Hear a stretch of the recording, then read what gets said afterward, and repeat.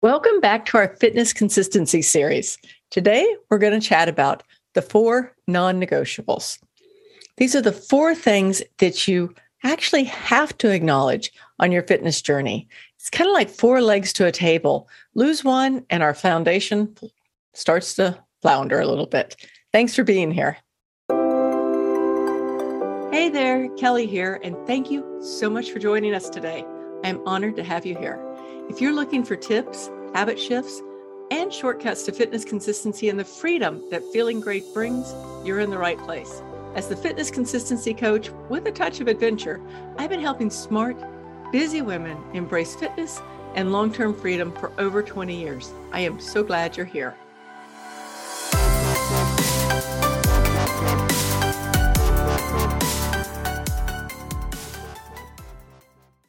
So when I started thinking about the idea of having 4 non-negotiables, it kind of rubbed me the wrong way. I'm not someone who likes to be told you have to do this or you have to do that.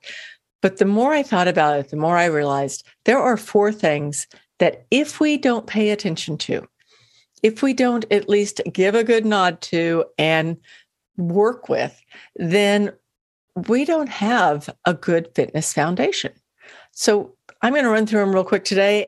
So the first non-negotiable that I know is fuel. We have to fuel our body with good food. I am not a nutritionist. And as you always hear me say, there are no letters behind my name. And I know for a fact that what goes in our bodies takes care of our bodies, right?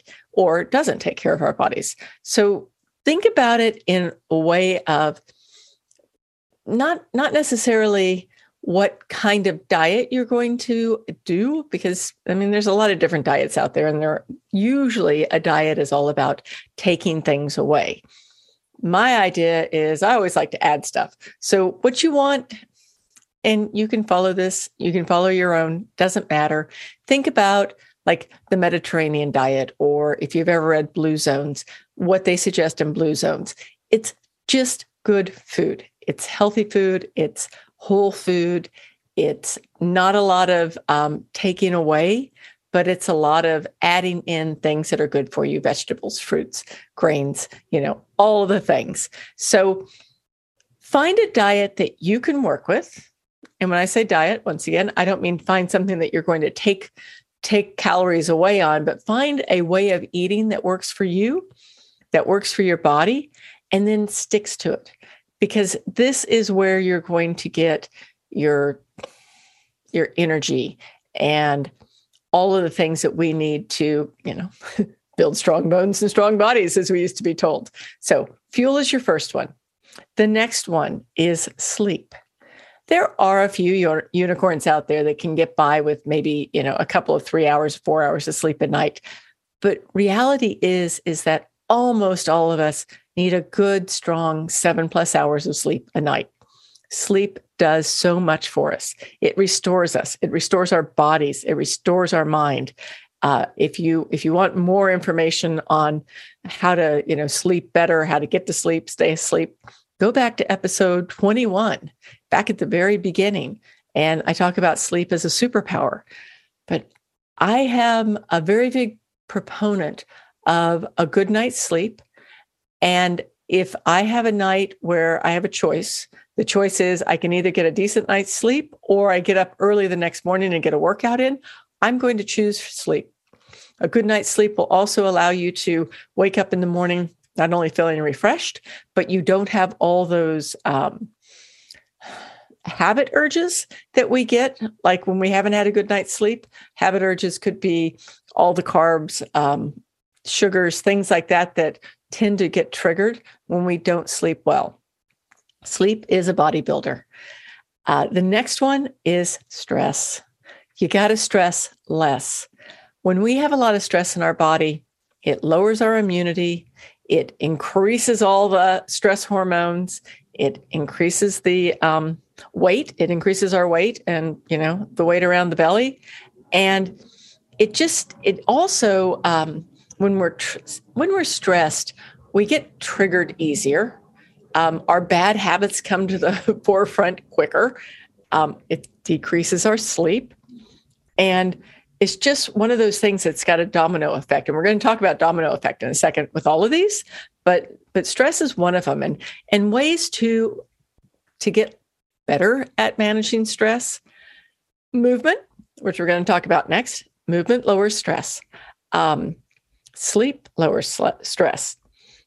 Doing breath work, like a really simple way of managing stress. When you catch yourself getting stressed or anxious, as long as, of course, it's not, something that you need to be dealing with a professional with, but when you're at that stressed, anxious place, just stop, slow down for just a second, and give yourself 5 breaths. And all you have to do is, as you breathe in, think about what you want to be breathing in. I breathe in relaxation. I breathe in joy. I breathe in peace. Whatever it is that you want at that moment, I breathe in. And then as you exhale, say to yourself, I breathe out stress. I breathe out anxiety. I breathe out upset. I breathe out anger. Whatever it is that's getting you kind of twitched out, just take that whole exercise there probably takes 30 seconds. I mean, you can stretch it into a minute if you want, but it is one of the most powerful things that I know to just stop, drop, and reset your whole parasympathetic nervous system like that. And there's lots of other stuff that we've talked about, but think about just lowering your stress however you can. Other ideas on stress is prayer, journaling, meditation, self-hypnosis. I mean, all those things that we all probably give a nod to, but may not pay attention to until we really get to that point we need to. Those are the kind of things that we need to just slow down just a tad when we catch ourselves getting stressed and go back and go, okay, how can I lower my stress levels? And then the fourth non-negotiable is movement. Like, we simply have to move. Movement is life. It is shown again and again and again and again in all these studies that are coming out that when we're moving, and I'm not talking about you've got to go to the gym every day or you have to go, run every day or anything like that. Moving can be a walk outside. Moving can be stretching. Moving can be a yoga class. Like, all of the moving, what it does is it eliminates the, let me put it this way. It makes us feel better, obviously. And they're also finding that people who move, their brains are better. The Alzheimer's, even with people who have Alzheimer's in their family, like, that gene seems to be repressed as they get older and older, as long as they continue to move. So there's like so many things. And I know I'm preaching to the choir here, because y'all wouldn't be listening to me if you didn't think movement was important. But thinking about it in a way of not just for today, but for tomorrow and 20 or 30 or 40 years from now, it's one of the most important things you can do. And then if you think about it, I started to draw a circle when I was thinking about the notes for today. And I thought, well, all of these lead to the next. It's the whole domino piece that I always talk about. Like, if you take that one domino and you push it, then all the other dominoes are going to fall down, right? So if you move, let's say you get good movement in your day, then you're going to automatically choose better foods. It's just what we do. You're going to sleep better. You're going to have less stress. And then if you think about it, if you sleep well, then when you wake up in the morning, you have more energy. So you're going to move more. You're going to, once again, not like, desire the carbs that you do when you have a bad night's sleep. I mean, that's, as they say, that's science too. And then you have less stress. And then you follow it around. If you've got, if you're eating right, then that is typically one of those things that will lead to better actions and better habits.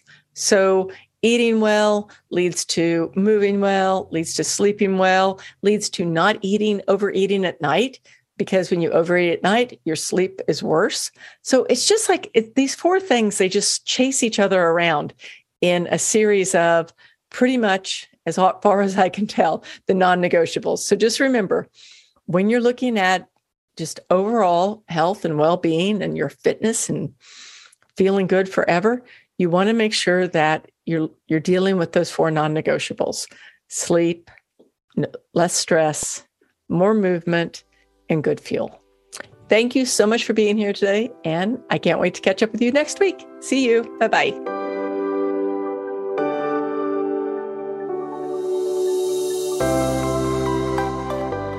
Thank you again so much for listening today. I truly appreciate the opportunity to connect. If you're ready to incorporate fitness consistency into your life, I'd love to help. I have a special gift for you.